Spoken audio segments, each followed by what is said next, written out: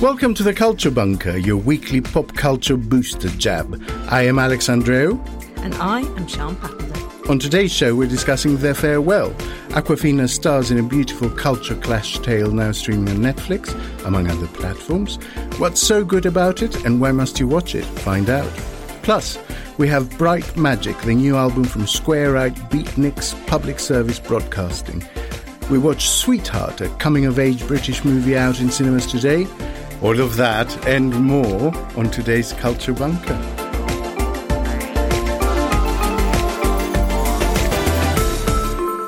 How are you, Sian?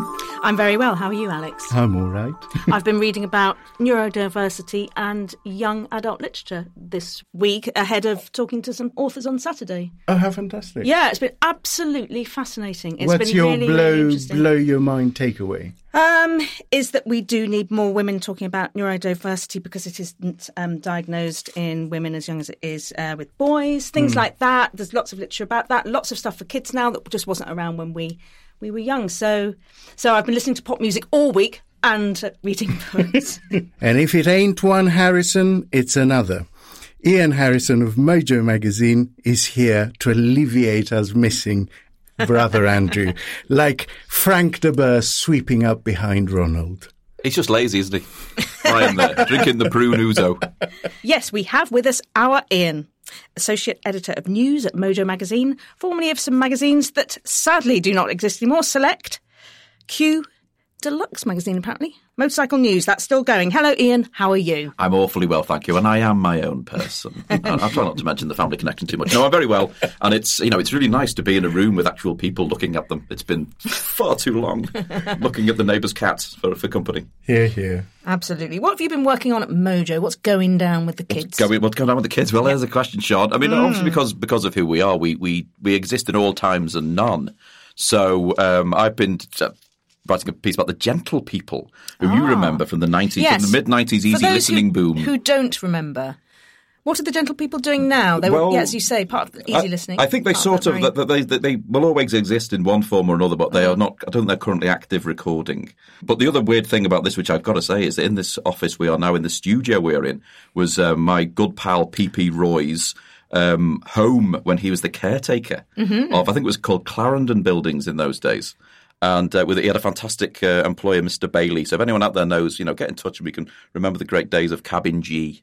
Can you describe P.P. Roy for us, for all those people who don't know? A man for all seasons. A DJ, perhaps? DJ, raconteur, humanitarian, artist. One of those people that pops up in interviews about other musicians. I would say, yeah. He's one of those characters, isn't he? He's a channel for the Gestalt, that's for sure. But we also have a special star guest. I don't mean to imply Ian is not special or a star indeed, don't we, Sian? We do, and you're so smooth, Alex. We absolutely do. We are privileged to have with us one of the founding members of epoch-making, barrier-breaking, pot-melting, legendary band The Specials, who, alongside cohorts Terry Hall and Horace Panter, has been rocking in the free world since 1977. The Culture Bunker gives a warm welcome to Lynval Golding. Good morning, good afternoon, what day it is, what year it is. Well, it is so strange to think back. Like, I was just talking to Shane, our man from the record company, and he told me when he bought the 7-inch of Gangster, the first single. Yeah. And it's only like now when I reflect back and listen back to, I think, my God, we broke some rules to make this record. And because I remember when we mastered it, obviously we had no idea what mastering or nothing like that. But Jerry wanted this record to sound like it's just come out from a sound system. I know sound system is always distortion bass and heavy bass line. And when we had the first test pressing, put the needle on the record.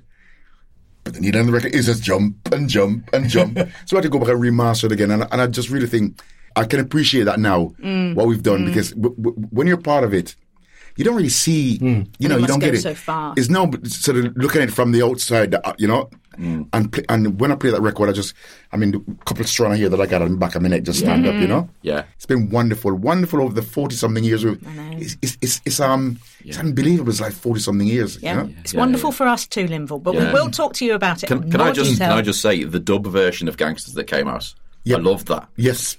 Just totally brilliant, that.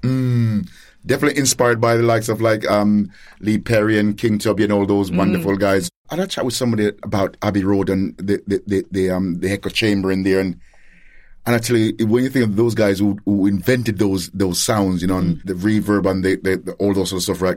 But who really used them to create this wonderful music we're even listening today. Okay. Lee Perry, God bless him. You know, King Tubby, you know, all those guys, you know, from the roots Jamaican stuff, you know. We are delighted to welcome Lynval. As a member of the Specials, he wasn't just at the birth of the two-tone movement, he was in the delivery room with full scrubs on. And let us not forget the spin-off series, the band with perhaps the best name in pop ever. Lynval, of course, was 1/3 of Fun Boy 3. With Bananarama. My favourite. Oh, yes. Wonderful, yeah. A champion of diversity, the Black Lives Matter movement, and now a resident of Washington State, I believe. Lynval joined the protests in his adopted town after George Floyd was murdered in 2020. And there is a new Specials album out. And funnily enough, it is called Protest Songs, 1924 to 2012. It's a collection of 12 tunes, reimaginings of folk, blues and pop, but all with a common theme. Lynval, we're so delighted to have you on the show. Thank you. You've been closely involved with Black Lives Matter, including releasing a stunning track called BLM a couple of years ago.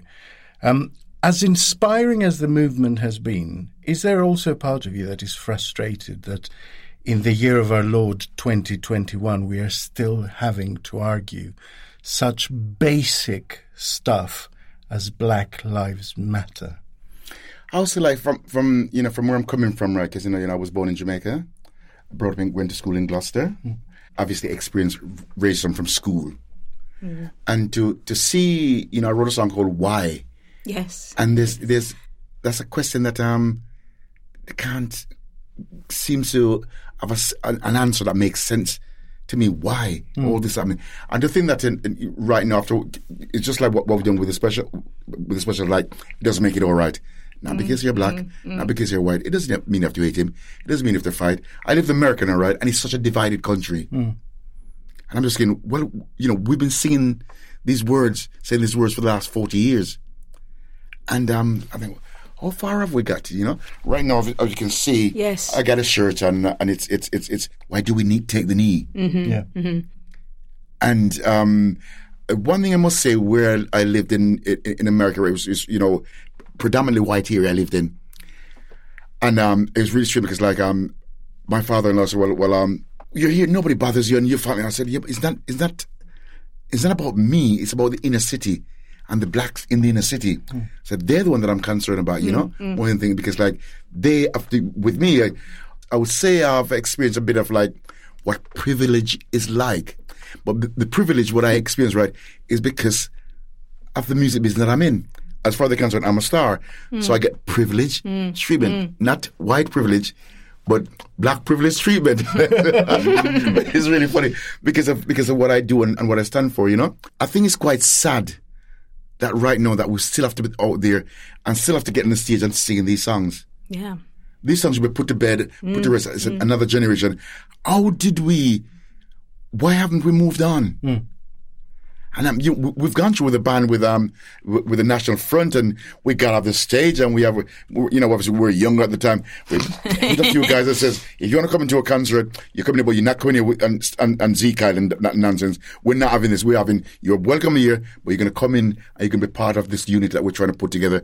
People united, not divided. And we do that. And you think to yourself, well, and one thing I must say, right, at concert now, right, we don't see that. So we have made progress, but we can't take our eyes off the big picture because it don't take a little thing like crossing the channel for us to get back into a divided country again, The Brexit, get back into a divided country. We're still pissed off about it.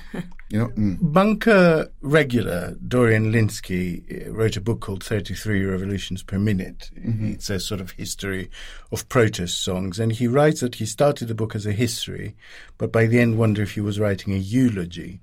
Over the last years, from Arab Spring to the London riots, from Occupy to austerity, the refugee crisis, Brexit, like you said, Windrush, to Trump and Johnson, protest music has not been as central a feature of the revolt as it has been in the past. Why do you think that is? I think with protests, right, usually it's the young ones, the youth, Because obviously you can say the two-tone thing was probably the last youth movement, you know, because we visually and, you know, we had a movement there, you know. For instance, where Jerry wrote Free Nelson Mandela, you know, and he helped educated people about apartheid, what was happening in South Africa. Because even me, I didn't realize until I saw, till Jerry come, and I thought, yeah, let me dig deep and find, you know. And eventually I got on from Coventry and come to London and go to South Africa. I was on travels and join the movement to liberate South Africa. To, you know, probably what's lacking today is it's youth getting involved more. I think young people, because I look back and where I'm coming from, right? We were the one who changes. Yeah. We got on the stage and so we got out of the stage. We had a few scuffle with a few National Front supporters and we threw them out. So if you want to come in here, you're going to come and join our together movement, or you got to go elsewhere.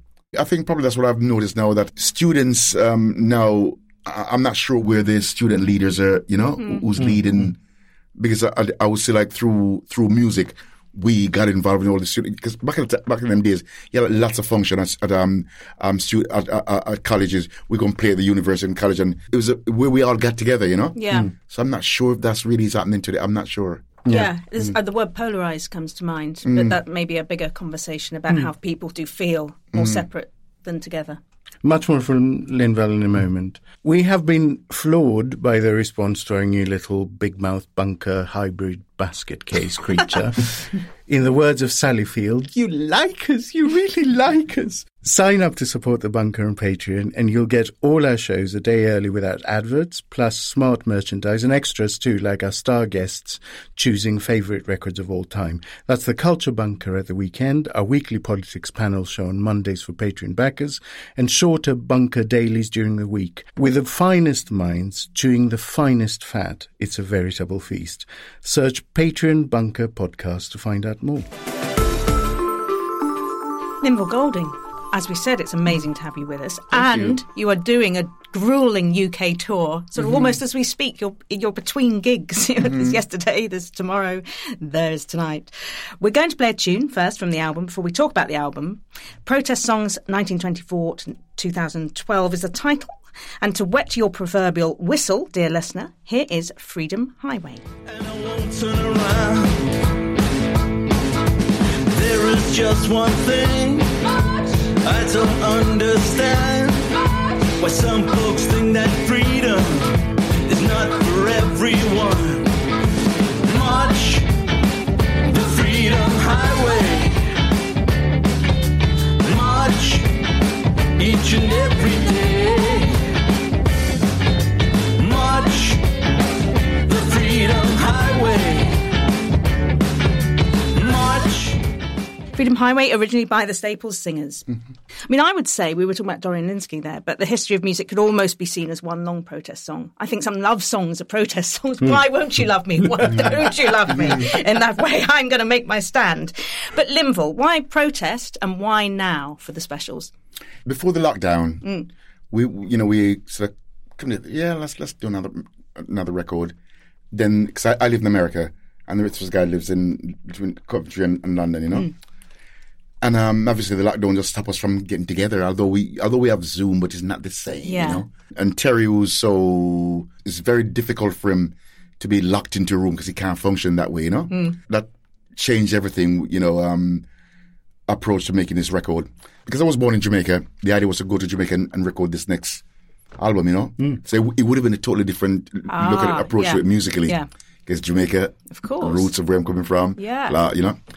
So Terry just came up with this idea, why don't we just do a protest album? And you start thinking, protest album, protest songs. And you think about, we thought about it. All right, yes. Protest right through the 60s, right through Vietnam War, right through the whole lot, right through, you know, civil rights movement, everything, protest. And that's what the idea was born. And protest music, what is protest music? What does protest music sound like?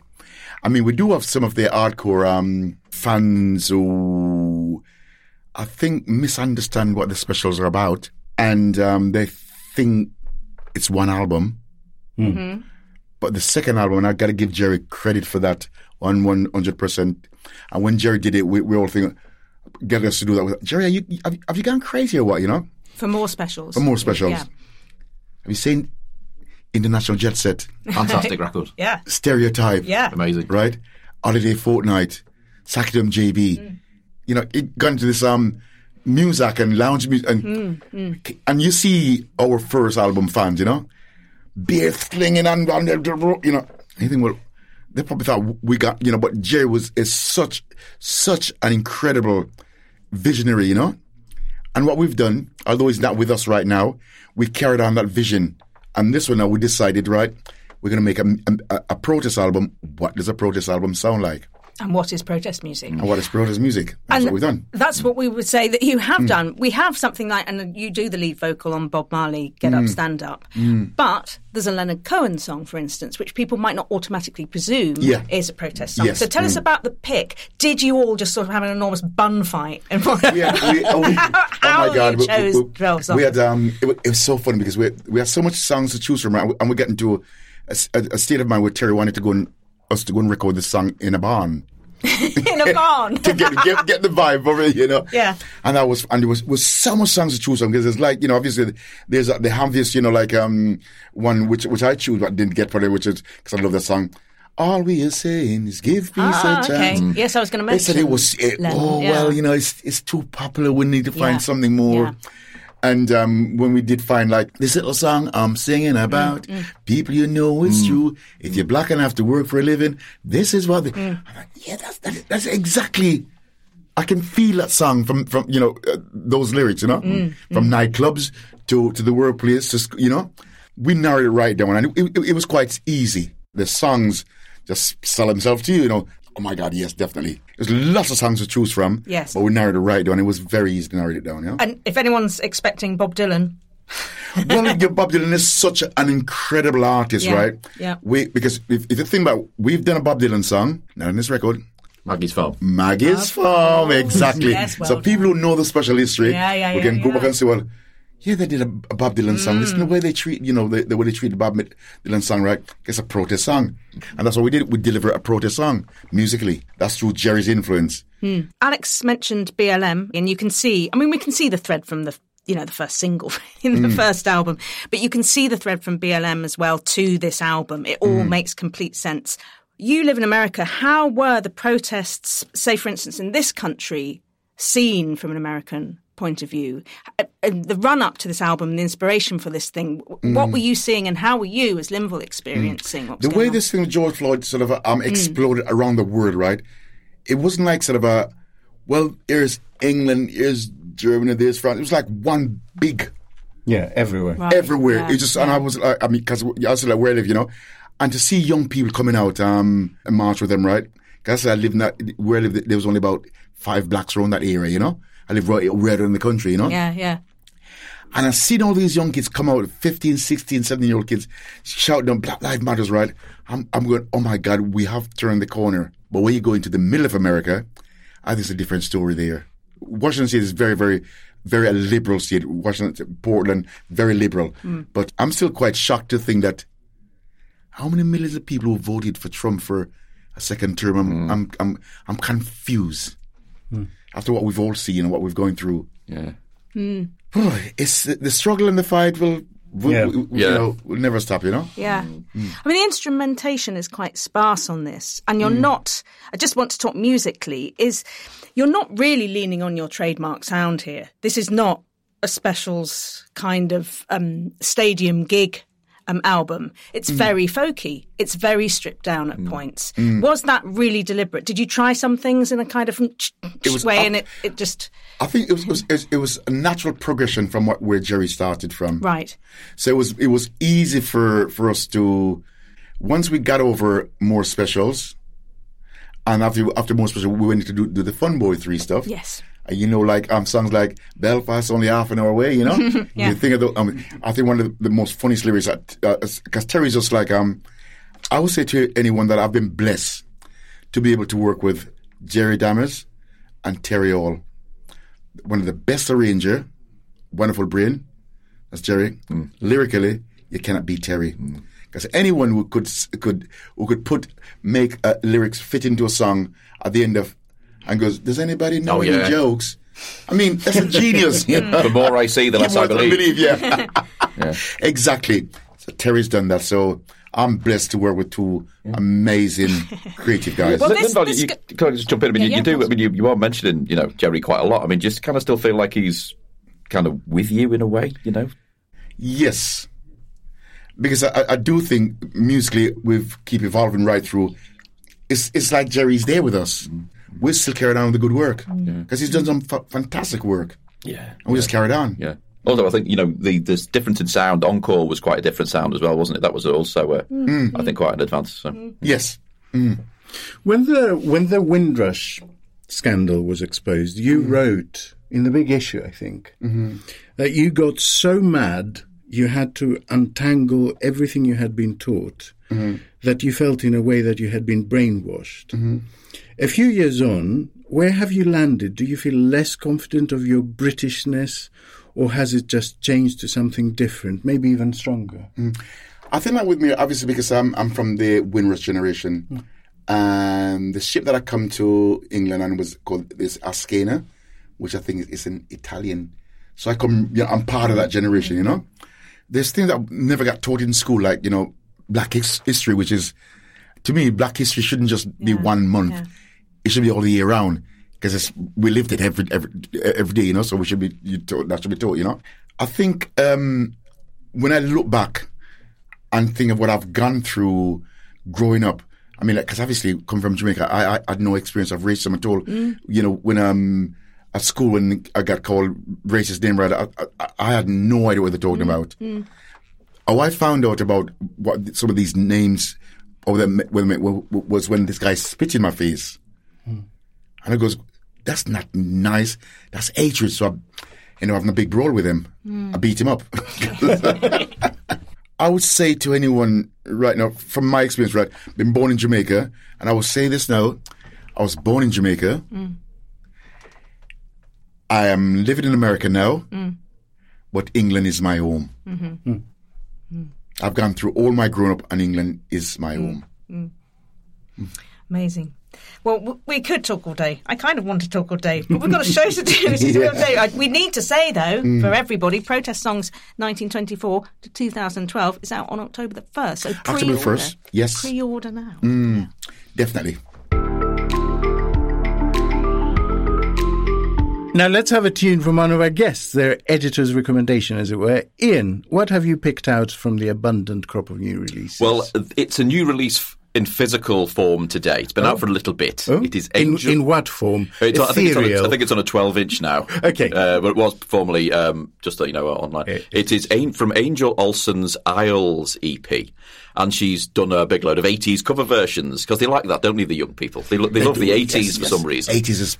It's really because they weren't around. That's what it is. Yeah, I thought it was pretty good. Anyway, and so it is a cover version of Alphaville's "Forever Young," which I thought was Forever Young. Yeah. But she sort of adds extra layers of poignancy, as she would do. So, and you like that too, don't you, Sean? I love this EP. I absolutely love it. I love the Men with That Hats cover, which she just turns so dark. But it's also about not being able to dance with people because of COVID, I think. It's just fantastic. So I'm a big Angel. Yeah, no, I think all of the songs do work on extra levels and all that. So that was pretty cool. So let's give that a quick listen. Remember, you can hear the tracks played today on our Spotify playlist. Just search Bunker Playlist, and listeners who use other streaming platforms, we are looking into ways to share. This week we watched The Farewell, a remarkably funny film about death from 2019, available on Netflix from this week. It is directed by Lulu Wang and stars musician and actor Nora Lum, who may be better known to you as Awkwafina, in a thoughtful and affecting central performance.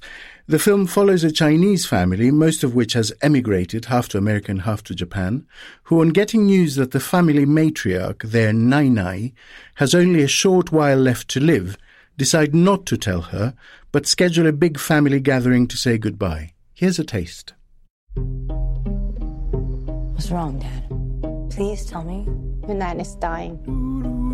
She doesn't know, so you can't say anything. The family thinks it's better not to tell her. Why is that better? Chinese people have a saying, when people get cancer, they die.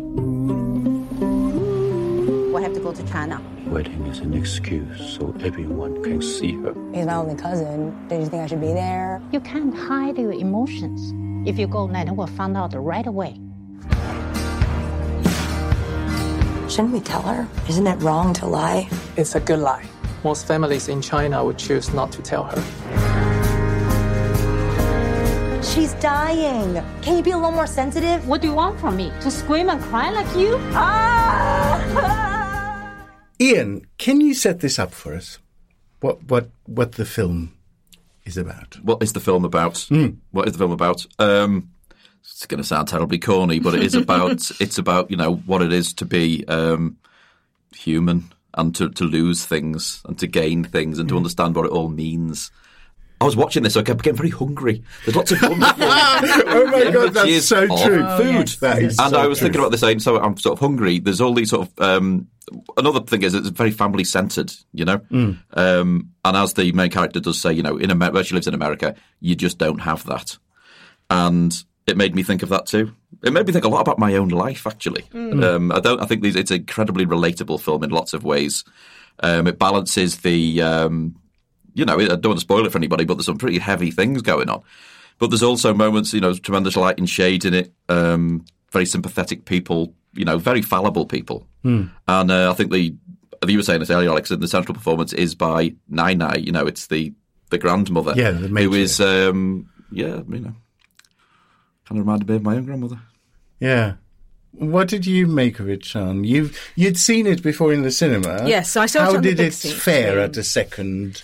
Well, there is so much in it, and it's one of those films that you can watch again, and I was very glad to watch it again. At the cinema, I found it really affecting because you're hit with things the first time, and the idea that family is so imperfect but so important is the really affecting thing, is that we lie and we almost steal to protect ourselves. We don't tell the truth to protect other people, and it's about that contradiction, but it comes across extremely strongly. I love Awkwafina's performance, and I know some people find it quite blank, but I think she's purposely just a rabbit caught in the headlights of a very different culture that I believe she'd grown up in, and so the character has left China at a very early age to move to New York and has assimilated into Western culture, but coming back to it just goes, what did I miss?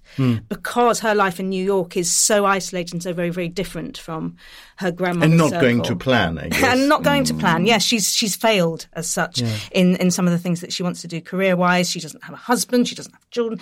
Those sorts of things. And I think it's a really beautiful film, and I think it's better on the big screen. I found it a bit of a shame that streaming's great, but and it's here and it's now, and you can watch it immediately. But for this really to have the effect that it did have, I would advise get a projector and put it on the wall. Well, I hadn't seen What did it you before. think? Yes. What was I do your view? think Awkwafina's central performance is really very good. And I love the physicality she brought to it. I had to go on YouTube and watch interviews with her. Okay. Because I wondered, is that slouching? It's almost like she doesn't have a neck in the film. Oh, I love that. I wondered, is that thing the way she normally is? And it's not. No. It was genuinely like she was carrying the weight of this secret. Or she's hollowed out. Yes, in the sense that she's not there herself. was something isn't it? about her that she was almost like those puppets, from the dark crystal that sort of just have a head poking out of a body.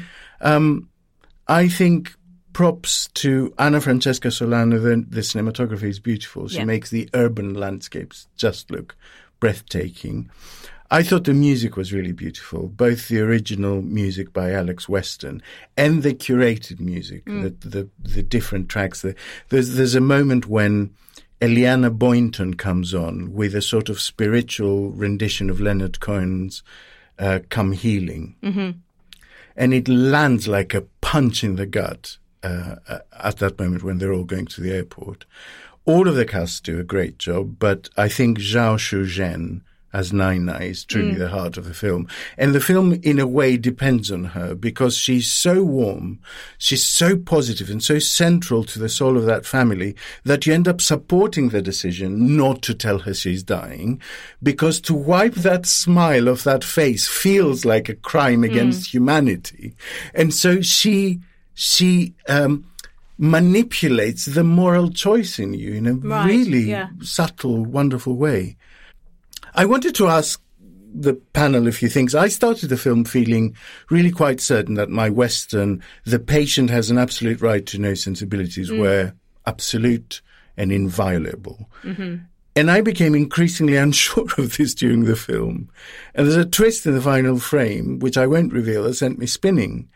So without spoilers, did anyone else find they went on a similar journey? That I thought I immediately could see the logic of that decision, you know, and almost like if I was in that position, would I want my time to be defined by something, or would I prefer the comforting lie? And You mean if you were in the position of the grandmother? Yeah. Yeah. And I don't really know this is the thing, isn't it? We don't really know what is the right thing to do. Well, maybe we do, but I'm still undecided. But I can definitely see why it would be when he says it's the emotional burden we have to carry for her.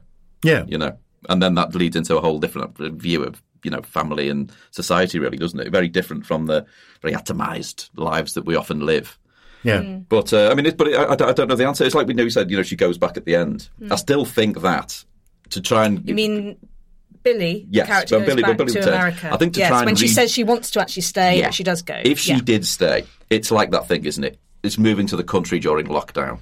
After about 2 days, you'd be saying, everyone is here in my face with their problems. I have no peace. I'm expected to be with people all the time. You know, it's an odd thing to go back to, really, isn't it? Fairly open-ended, though. I was thinking she might go back and see her grandma. No spoilers. Yeah. I mean, that sentence you mentioned is precisely the one that struck me most, because I look after a parent that is in the final stages of Alzheimer's. So for different reasons, it's pointless to keep saying to her, you have Alzheimer's, you know. It's pointless to keep upsetting her with things. It's sort of up to us to keep her happy and her mood light, because she's very mercurial and she's naturally prone to actually be happy and light. So that phrase that it's the family that has to carry the emotional burden of some diseases really strikes home with me. And that is humans at their best, isn't it? When we are doing things for other people. I think it's quite nice to be able to share it, spread it out, you know? Yeah. Because would I want to be told 24/7, you know, your time's come, you're going to be in hospice, that's where you're going to be. Or do you just want to just like say, let's live, take each day as it comes. Yeah. And obviously those who are more fitter than you, they can carry that emotional baggage. But would it be right to throw that baggage on someone who's terminally ill? Yeah. It really does make you ask that question. It does. And also, I mean, let's face it, you know, I hate to say this to everybody, but nobody is getting out of this alive, right? Well, that is fact. That is fact. That is fact. Yes. And we'll go through it. I found it very, you know, like it's purging, you know, purging and cathartic and all that stuff, you know, to just sit there and think about this, but then go, but you know what? It's still worth being alive. Yeah. Yes, it's always worth being alive. Yes. Always. We're still panning for gold. Yeah, I know. The nuggets get smaller, but we pan away. I mean, the scene when Nai is saying, look at this lovely doctor, you know, he'd do for you, you know, to her granddaughter. That was very funny as well. Lynval, the film highlights the importance of the family unit, especially around the table, as Ian was pointing out. In Nai ordering eat, and just pointing to all the dishes around the table. I saw every Greek grandmother, as I'm sure you would see every Jamaican one. Has the Western rise of individualism come at the cost of the family unit? Because we do contrast that with New York, where she's very alone, isn't she? I think because like for me, you know, where I had to leave, my mother was left in Jamaica. I moved from Jamaica. So you moved with your dad? Yeah, to my father, you know. And when you're living in like sort of rural Jamaica, it's like village. You know everyone there. And there's a sort of a family sort of bond, togetherness with you can shout down that road and somebody is shouting down. And in England, I think we lost that family togetherness, you know, because of the way life in England is. You get up, you go to work, and you go, you know, you're 9 till 5, and your parents' goal is to make sure you got a roof over your head and food to eat, you know? That is it. So there's times where like in Jamaica, where we have family gathering together. In England, it was not the same because my peers were working my dad was working all the overtime that they were to take care of us, you know? Yeah. So I think like that's one that I would say living in a village, right? It's a nice vibe. Yeah. With everyone, all cousins and aunties and everyone there together. You know, it's lovely. Come to England, that are change, you know? Try living in a housing co-op, you end up knowing everybody. Anyway, that's another story. The Farewell is available to stream now in the UK on Netflix and other streaming services.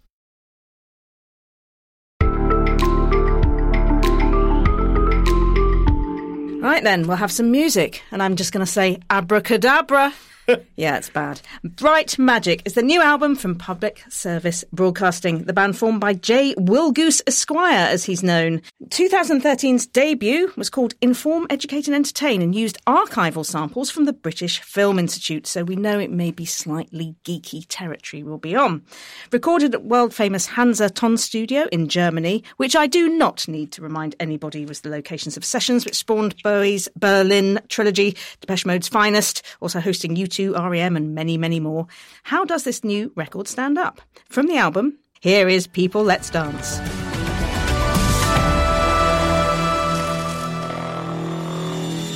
Calm, dance.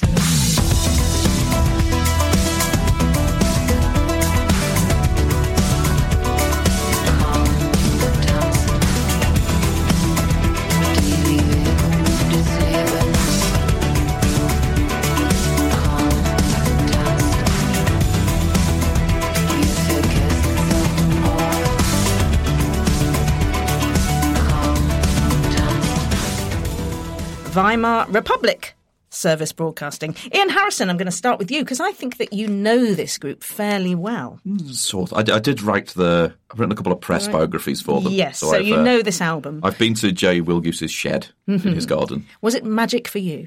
Always, yeah. No, I think that this is it's a really good record. This is, and also it's quite a departure from the previous records. It's about basically a concept album about Berlin. So. Yeah.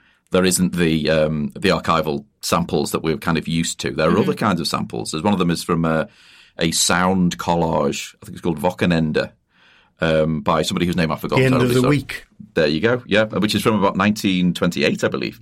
So it's a deep dive into basically, it starts off in the swamps, basically, of Berlin, where the city was built, and then it goes through and sort of lists the various epochs. It does not do the Second World War or the East German question. It leaves so that they're an absence, I think, which are they're noticeable, but they are absent. It's more about I think that about Berlin as a great metropolis, and about how cities are sort of great drivers of human progress and are fascinating places to be. And he does this by selecting sort of facets of it. You got references to the Weimar Republic and sort of a great sort of cultural freedom, personal freedoms that were there even in the 1920s. He talks about there's one which is about electric lighting.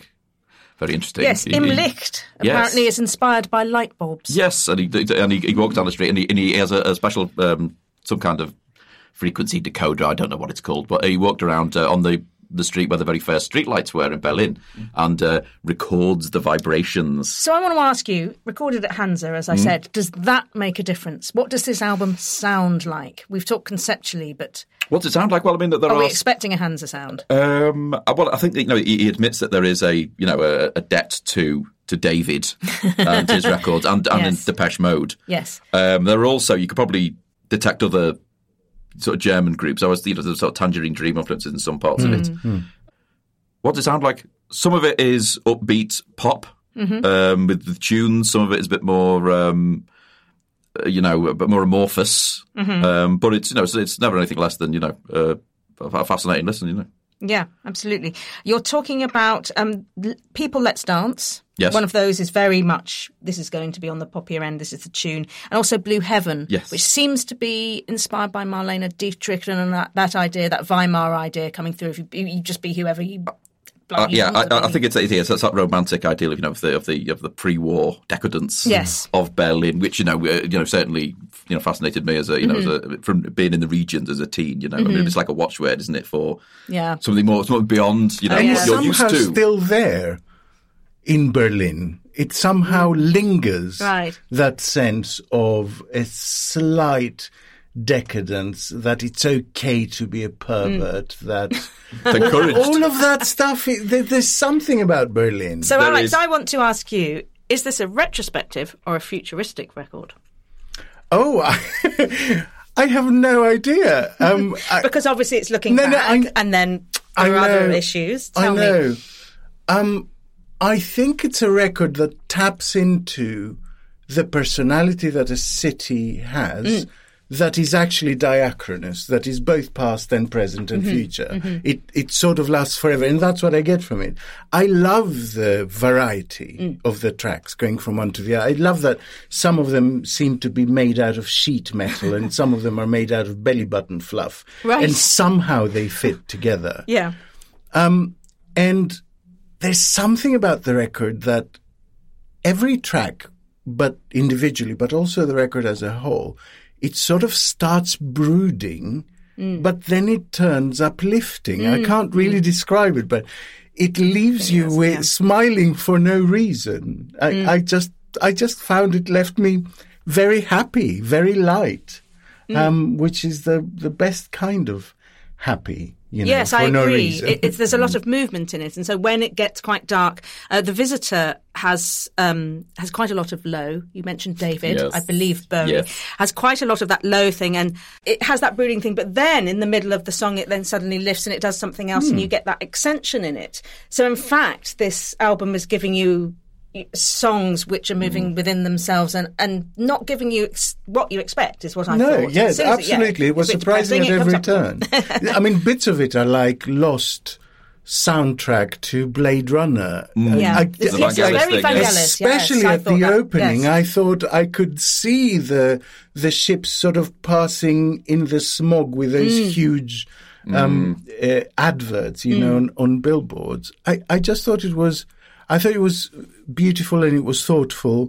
I mean, my one tiny criticism was that occasionally that kind of vibe can tip over from early Jean-Michel Jarre, which is quite honest, to late Jean-Michel Jarre, which is a little bit grandiose. Yes. Do you know what I mean? Sometimes it knows it's a bit clever. showboating, yes. But I think it manages to stay the right side of that line almost throughout, and I thought it was a splendid thing. I mean, we haven't mentioned the B word. I mean, this is a huge, and obviously, Ian, that you have spoken to the man behind it. This is a huge pro-Europe. We're still all listening together. Yes. This is the future. This is actually quite positive. And that's what I really liked about it, that art, futurism, positivism actually do still exist, and we can all Definitely, yeah. And obviously, the word is not on the record. It doesn't mention Brexit at all. No. But I mean, obviously, it's pretty pro-ardent, pro-European. Yeah. This is a step backwards what Britain has done here. But I know it's as Alex says, it gives you hope. There's an optimistic spirit there. Yeah, I really think so. Exactly like Lynval was saying on the progress on equality. I think it's the same thing. We're just observing this pattern that all these things are like a cha-cha. They're sort of 2 steps forward, 1 step back, 2 steps forward, 1 step back. We just have to stick with it and trust that the overall direction is. Yes. I think also about saying, the idea that Berlin is about Berlin. It's about all cities, So It's when a we love letter to the city, isn't it? It is, and so Certainly. when the cities are starting to awake again and do what they're meant to do, I mean, this is. I can't wait. I've been to see 2 groups. I actually saw public service broadcasting in the Amersham Arms. Well, there you go. You're almost in them.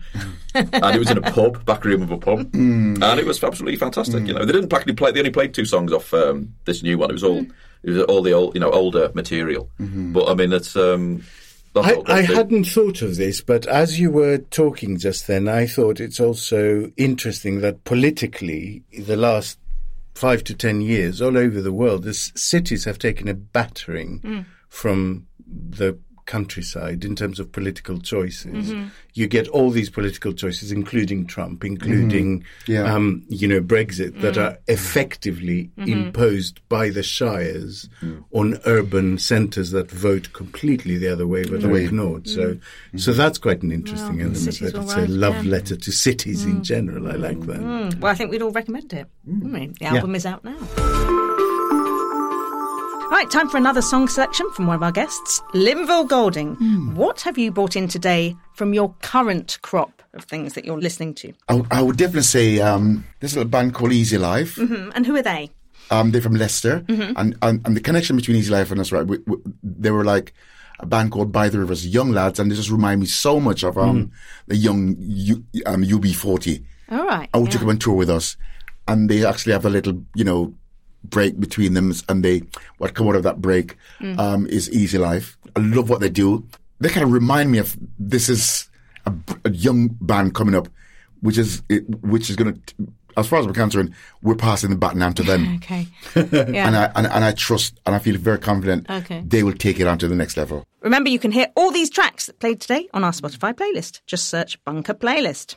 Now, Sean and I have also had a preview peek at Sweetheart this week, out in cinemas today. The film follows socially awkward AJ, played by Nell Barlow, on holiday with her dysfunctional family in a caravan park in Dorset. She's determined to isolate herself and not to have a good time. That is until she meets and falls for the seemingly perfect lifeguard, Isla, played by Ella Ray Smith, who might just be the girl of her dreams. The film also stars the excellent Sophia Di Martino, whom we have championed on the show, particularly for her role in Marvel's... Yes, and probably I have. It's actually Marvel's what it is, Alex. Loki. I've championed it, yeah. Here's a little trailer. Oh, cows! You do realise that the breeding of cows is like the #1 cause of deforestation? What? I don't like the spelling of your name. Right, I'm going to go and check us in. Are you coming? Why do you guys all just look the same? What's the Wi-Fi code? There isn't any Wi-Fi. I was perfectly fine at home, but Mum insisted. You spend all your money. Where's my dead Jesus jumper? You can be gay and, Here we go. look like a girl.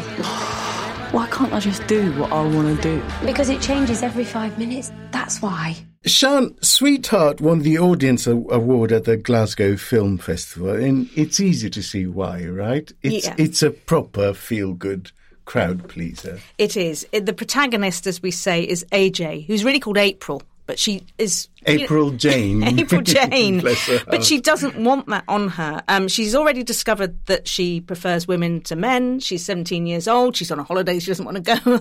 She's Families again. Yeah. She's terribly emo. So she has this wonderful sort of almost bowl-cut hair with a big flat hat on all the time. And she's covered up at least 2 layers all the time. And how much did I relate to that teenage girl not wanting to go on a beach holiday? Can I just say my partner said early on in the film that she looks a little bit like Kathy Burke from Kevin and Perry. Oh, but that's to do with such a disservice. She's so beautiful. But there's some, there's something about that slouchy, unwillingness, that teenage unwillingness and the gawkiness, to engage. uncomfortable with your own body, all those things that we all go through and maybe we never really get over. And I think she's incredible in this. I think it's her performance that pulls it through. I think that she has a family who are sometimes, I think, a little bit too on the side of being a bit mean, a bit nasty, bit, sort of pointed. I wrote in the introduction that they were a dysfunctional but loving family. And Which you I put in square brackets, mark. I beg to differ, with many exclamation marks. I think they're really horrible to her, and sometimes I think that is it's pedalled quite heavily, that particular line. But she finds this very beautiful lifeguard who is extremely flirtatious with, we realise, both sexes. And it's really difficult for her to decide, for the main character, AJ, to decide what she wants to do. But it's just beautifully done. And I'd say she carries it. I really did identify with her far too much. It's a really... Sweetheart is the name. It's a sweet, sweet film. It's very simple in that way. But I loved watching this. It was an absolute delight, I felt. What were your thoughts, Alex? I found it difficult not to draw parallels with Call Me By Your Name. Which I love. And I just felt it's a little bit unfair that gay men get their coming-of-age stories told by Timothy Chalamet and Armie Hammer in frolicking around Northern Italy. Roman ruins in the sparkling Lombardy sunlight. You're right. And poor gay women get a caravan park in Dorset. Yes. I thought the film was, in a way, quite formulaic. And I don't mean that as a slight. formulas work, and there's nothing wrong with them. And I think owning the coming-of-age rom-com formula to tell LGBTQ plus stories is actually both subversive and a sign of progress in a real way. I thought the performances was great, including Sofia Di Martino. As the horrible sister. So yeah, plays a horrible pregnant older sister. Yes, as the really look at me. Sounds like a great laugh. She's Stephen Dash's cinematography, again, common thread with The Farewell, made the ordinary actually look quite translucent in a strange way, quite lyrical. I mean, my one minor complaint would be that very much in the British tradition, I found the group scenes, because they're all recorded one-shot line, over-the-shoulder reaction, one-shot line, over-the-shoulder reaction, made it look quite televisual. Yeah. And I just thought in some of the biggest scenes, it would have benefited from wider shots to let the actors play with each other in real time rather than just doing the back and forth but it's a very minor criticism of a film that I thought was very warm, very generous, had a really beautiful heart at its centre. But also knows how awful a British holiday can be. And there's a horrible disco and a rubbish magician. It look great. Oh, no, but you haven't been there. What's wrong with a horrible British holiday? Well, I've had too many of them. Maybe because I've never been there, it made it look quite... There's something holiday camp about where they are, even though it's a caravan park. And having sat through holiday camp entertainment as a kid in these horrible little chalets. Go back to it. Yes, you will. I'm not Scott King. The film is written and directed by Marley Morrison, and we should mention that because it's a feature-length debut. Yeah. And what an assured debut it is. Yeah. Do films like this, and The Farewell for that matter, absolutely vindicate the recent drive in the film industry to give a platform to female voices? I don't think this story could ever be told in this way by a man. Not in this way, no. And I have started watching more BBC drama, sometimes for this show, just sometimes look at it, and looking at someone who is directed by a man and thinking how different it would be. Vigil is quite a good example of a female story, but you can tell that it's... From him, I know that some people can poo-poo that, but I think that women's stories told by women are just so very, very different. It's really, really important. And... it's so hard to make a film, to get funding, as we know. It's so hard to get the thing out, just in all the layers of practicality, that we really should flag up every time and just, wave the flag for this. It just makes me look forward to what this woman absolutely. will If this is her debut, next. then, I also thought it was quite ironic that, because recently... Media Minister John Whittingdale said that, we need to put more Britishness in our cultural output. Did he? Mm-hmm. And I thought the film dripped with Britishness because it was diverse, it was progressive, it was woke in the best way. I don't think this is the sort of Britishness he wanted, is it? It's what he's going to get. Yeah, he wants ginger spice in a Union Jack miniskirt, doesn't he? Yeah. Sweetheart is out on limited cinema release now. Finally, a new special regular for our Patreon people as we ask our star guests for their favourite record of all time and why. Lynval, what's yours? It's got to be Marvin Gaye, Let's Get It On. I just love the vibe of that record. Everything about it, his voice, the music, the guitar, everything. It's just beautiful arrangement, And let us luxuriate in its sound for a moment.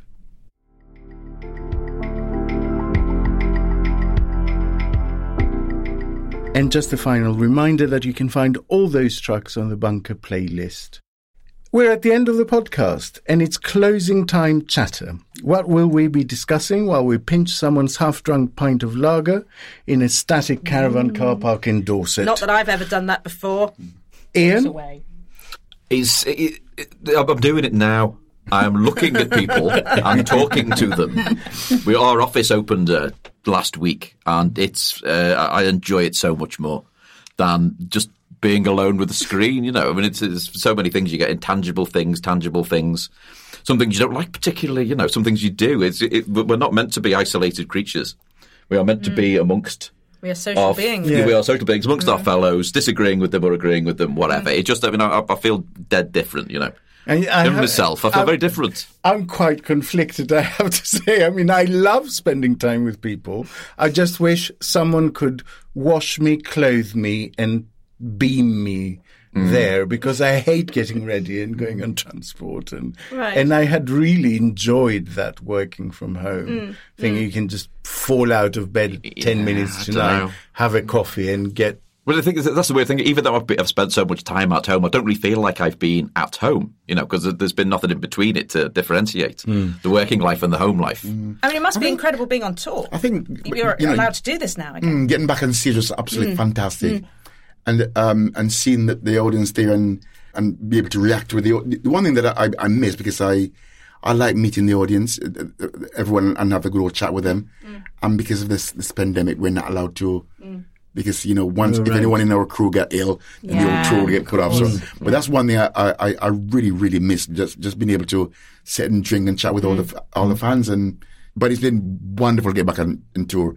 Back on the, I think probably our tour is probably the first tour that's been out. Like when we did Cardiff, that was the first one. And, and I think in Scotland as well, because they just opened up, Right. So to see that reaction and it was just absolutely They're loving fantastic. it, because they've missed gigs as well. Oh God, all that time with all the cancellation gigs have been cancelled and because you postponed. had it all lined up. Yes, and everything. So it's been really, really. I'm just keep my fingers crossed that there's no other. And I'm seeing you tomorrow, so can you be good? I haven't seen anything since 2019, so you're the first. Oh my God! So you better be good. You are taking her reconstituted cherry, Sean. What's your? I'm going to have to bring the mood down, aren't I? I just need to mention. It's a few days now, but Richard H. Kirk, who has passed away at 65 from Cabaret Voltaire. Just how sad it is. And when it's also, I feel somehow slightly sad that's why I'm listening to the music. I hadn't listened for a couple of years. I'm listening and I'm just blown away again about how incredible the sound is, before sampling, and you're getting all this cut up, this pace, the industrial sound, the Sheffield scene. You're hearing connections that you hadn't heard before, all sorts of things. It's just so incredibly sad when the music seems so full of energy and powerful and so life affirming. And I was listening to it on the train here as much as doing a compilation, just thinking how fantastic. And this was when I was just getting into music, so I'd see them on the tubes. They got on TV. I remember this absolutely vividly. SPK and the Radiators, and there were Cabaret Voltaire. John Peel played them a lot, so they were part of that. Even though they're seen as fairly avant-garde, they were around. They were not known. So I just wanted to really kind of celebrate there was that. a detail that came out, which I will share, which was the studio Western Works in Sheffield. Apparently it was next door to a place that built nuclear fallout shelters, which is appropriate, isn't it? It just all Listening makes to the sense, cabs. isn't it? And that last record that he did alone, he did it as a solo record. That was still really good as well. I mean, it still sounded totally sort of techno primitive, sort of sinister, paranoid, instrumental protest music. So protesting against all of reality, and surveillance and control and stuff. So he will be really missed. And it's celebrated because I wear a music magazine that looks across the years and years ago. It's another irreplaceable strand there. Yeah. It's gone. So R.I.P. Richard H. Kirk. Precious it is. Creativity, art and energy. I know. Yeah. What's your closing time chatter, Harry? I'm afraid I'm not going to improve your mood any. I have chosen R. Kelly's lawyer, comparing him to Martin Luther King Jr. In the closing argument of the singer's sex trafficking trial, saying that's not desperate, is it? Both men held the government to account, so jurors must be courageous. I mean, I have so much to say about this that I have chosen to say nothing. I'm just going to let it float into the distance like a turd on the ocean. I'd just like to say I watched the Aretha Franklin film, and it takes a lot to, obviously I grew up with that music. That's my era of music. And it brought tears to my eyes, I thought Jennifer Hudson did a wonderful part. You know, she played. I definitely recommend this film to. Okay, great. What's her name? Who wrote the? My God, and oh my God, what's her name? I tell you the best thing for everyone. Please don't get as old as me because it's painful, you know. I can't remember things. Don't worry about it. I can't either. I mean, the thing I was going to say was I haven't seen that film yet, but I've got to. I don't know. These lot have watched so much telly, you know. Everyone's watched all the films and seen all the telly. Yes, I manage about like half an hour a day, and even then it's quite. I went to the cinema and I watched it in the big screen. It was absolutely fantastic. That's the way to do it. Yeah. Yes, it's really wonderful. Great recommendation. Wonderful. So that is totally the end of the podcast now. Isn't it? Thank you so much to Ian Harrison. A pleasure. And Lynval Golding. Thank you very much. Good day. For being our special guests on The Culture Bunker. Make yourself happy. Pre-order Protest Songs 1924 to 2012. Out next week. Thank you to producers Alex Rees and Yelena Sofronievich. See you next week. Good night, Lynval. Good night, Sean. Good night. The Culture Bunker was presented by Alex Andreou and Sean Pandon. The assistant producer was Yelena Sofronievich, and audio production was by me, Alex Rees. Theme tune by Kenny Dickinson. The Culture Bunker is a Podmasters production.